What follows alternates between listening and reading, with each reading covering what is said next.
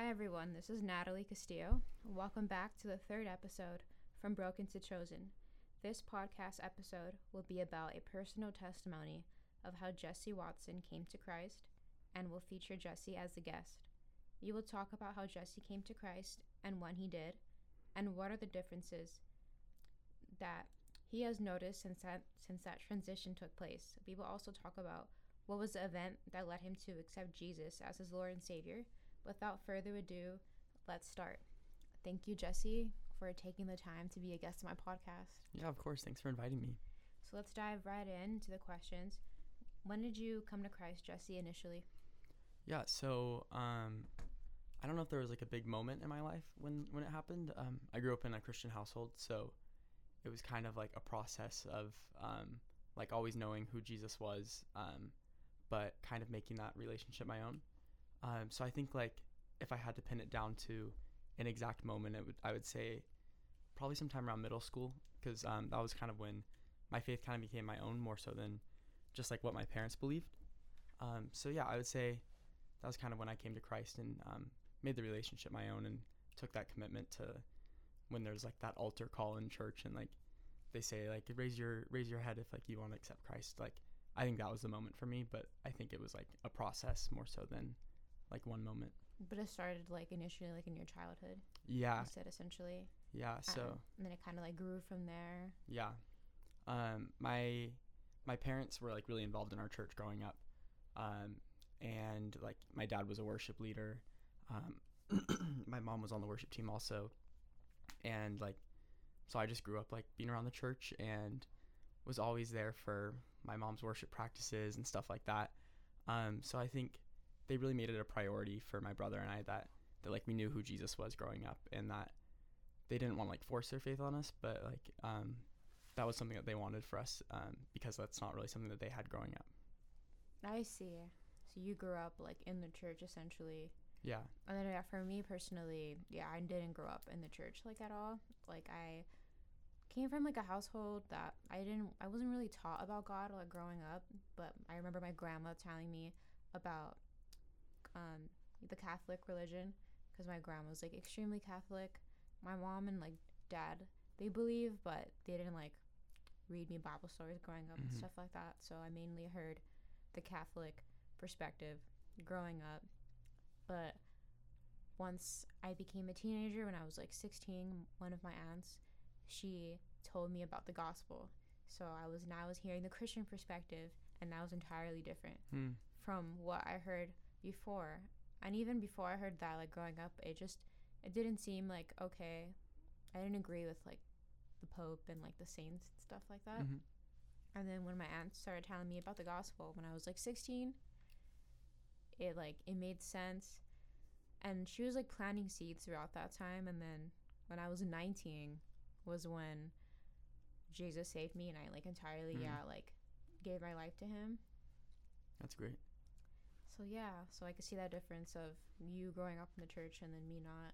Yeah, everyone has their own path to it.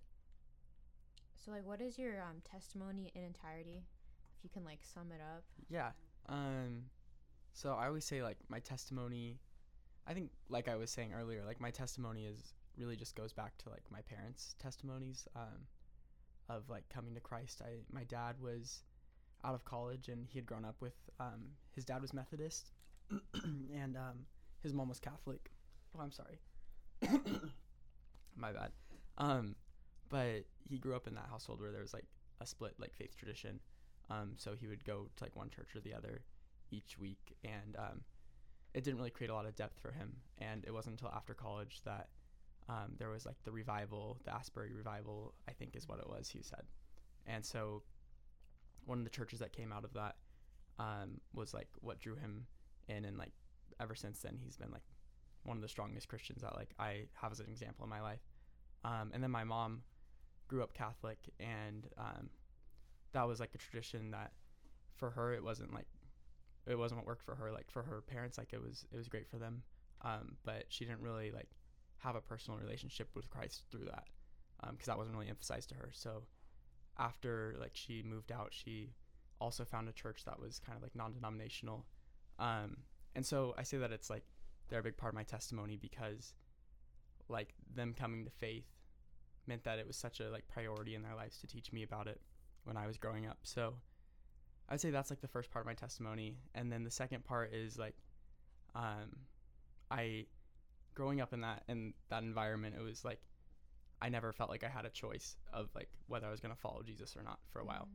It kind of felt like it was like my parents' faith. Like it wasn't something that like I owned, but like I had all that head knowledge of like I grew up going to Sunday school. Like I knew I could answer like a quiz about Jesus and like the Bible, but like I didn't really have a personal relationship with him. So I think it was a big process of like trying to understand like what my relationship with Jesus is like, and like really owning that for myself and not just like taking it for granted. And so like I said, like it was probably middle school that it started to become real for me. Like that's kind of when life gets a little more challenging. And then in high school, like really wanted to make it my own, and I was able to get plugged into the church.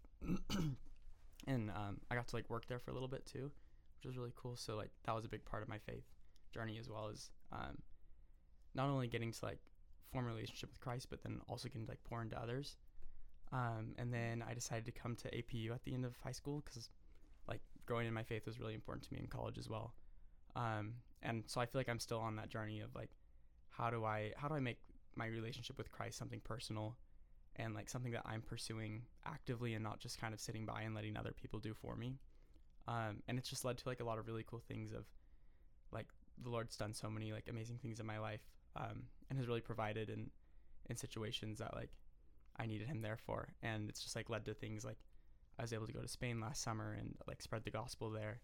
And yeah, so I think that's kind of like the path of it. It's not like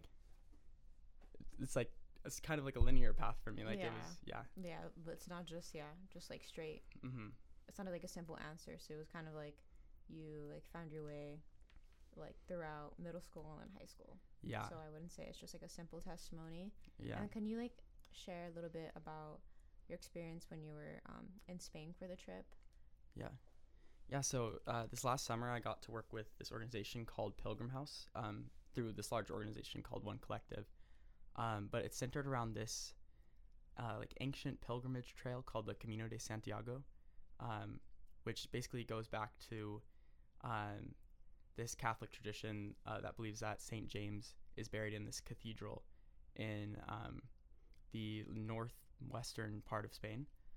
So people in the medieval times used to make this pilgrimage from like anywhere in Europe, and they would just get up and leave their houses and walk to this cathedral. So over time, like it became a tradition in the church that to pay penance or just like as an act of faith, you would walk the pilgrimage and you would be like blessed when you got to the cathedral. So like that goes back like maybe like 1,000 years. But nowadays it's kind of like one of those trails people walk when they're like trying to find themselves, or like they just feel like there's something missing in their lives, or there's like a big life transition. People will backpack it. It's kind of like, if you've ever heard of like Wild, there's like that, it's like the Pacific Coast Trail that people backpack to like find themselves. So a lot of like the Christian tradition has been taken out of it.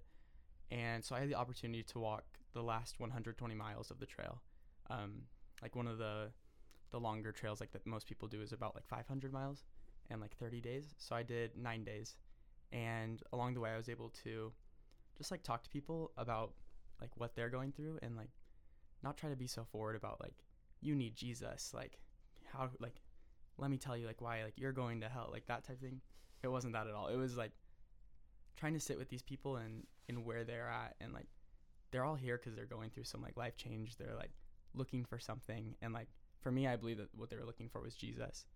And it was cool to like hear their stories and like to sit with those stories, and to like not be in any rush to be like, well, like here's let me tell you like you need Jesus, but it's like kind of live that out and act that out, and just like sitting there and loving them, because I think that's what Jesus would do. And then for about a month afterwards, I got to work in a welcome center at like the endpoint, like in the city where the cathedral is. And I worked with the people who had done the trail. So we call them pilgrims because they did the pilgrimage. And it was just a ministry of hospitality. Like we would have people come in and we'd be like, hey, do you want any coffee or tea? Like we have these services where we can sit and like debrief with you, like what you learned. And then also kind of asking them like, how are you going to take what you learned home with you? So it was a really cool like opportunity for me, because as like someone studying journalism, like I love stories, and to be able to use that like that love for stories in a way that like glorifies God was like a really cool opportunity for my faith.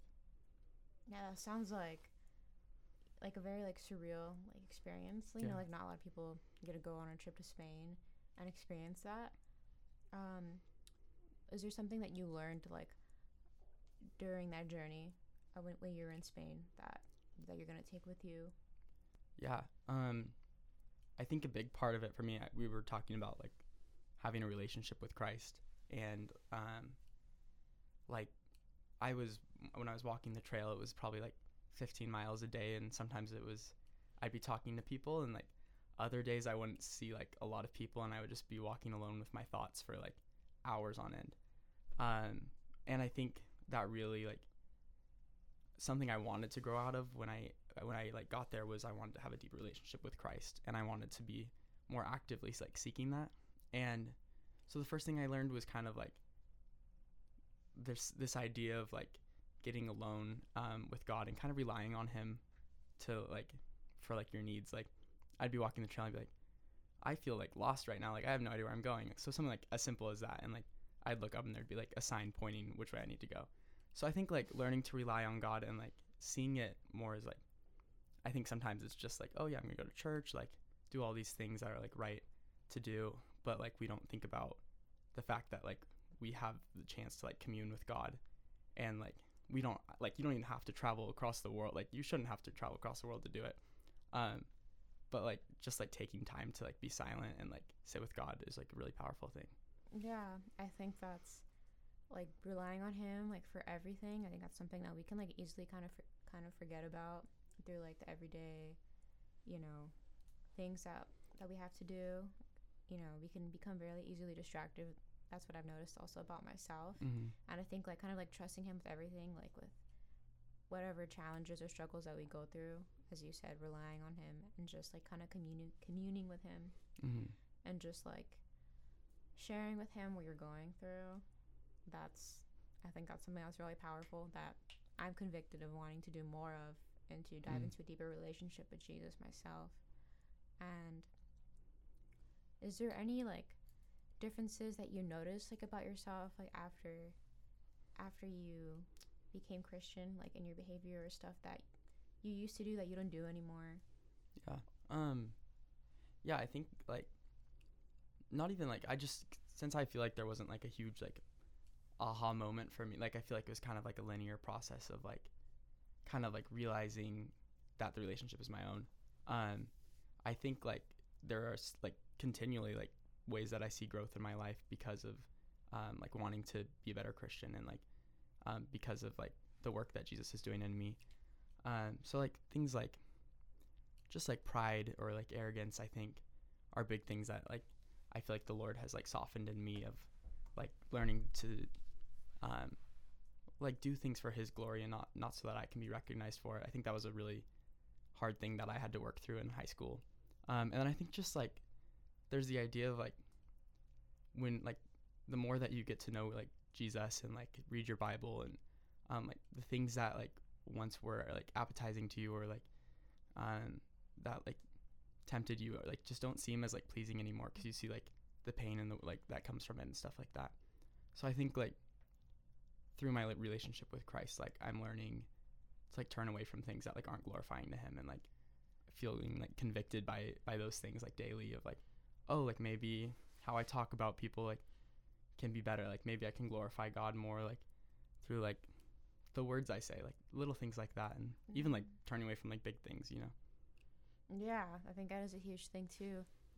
How we speak about other people, and just whatever we do, we can glorify him through that. Mm-hmm. And I think we can easily like slip into like we can catch ourselves saying things about other people that aren't, you know, that nice. Mm-hmm. So I think that that's another thing. And being convicted of like things that we used to watch before, like for example, like I don't like listening to like the same music or watching the same kind of movies that I once did before, because now it's like convicting, that has like a whole bunch of profanity in it, or other stuff that, you know, that isn't okay with God. So there's several things that I noticed also within myself that I don't do anymore. Mm-hmm. Before I was 19. So That's great. yeah.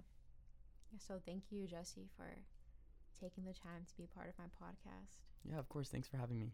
Thank you. And that is all for episode 3 for Broken to Chosen.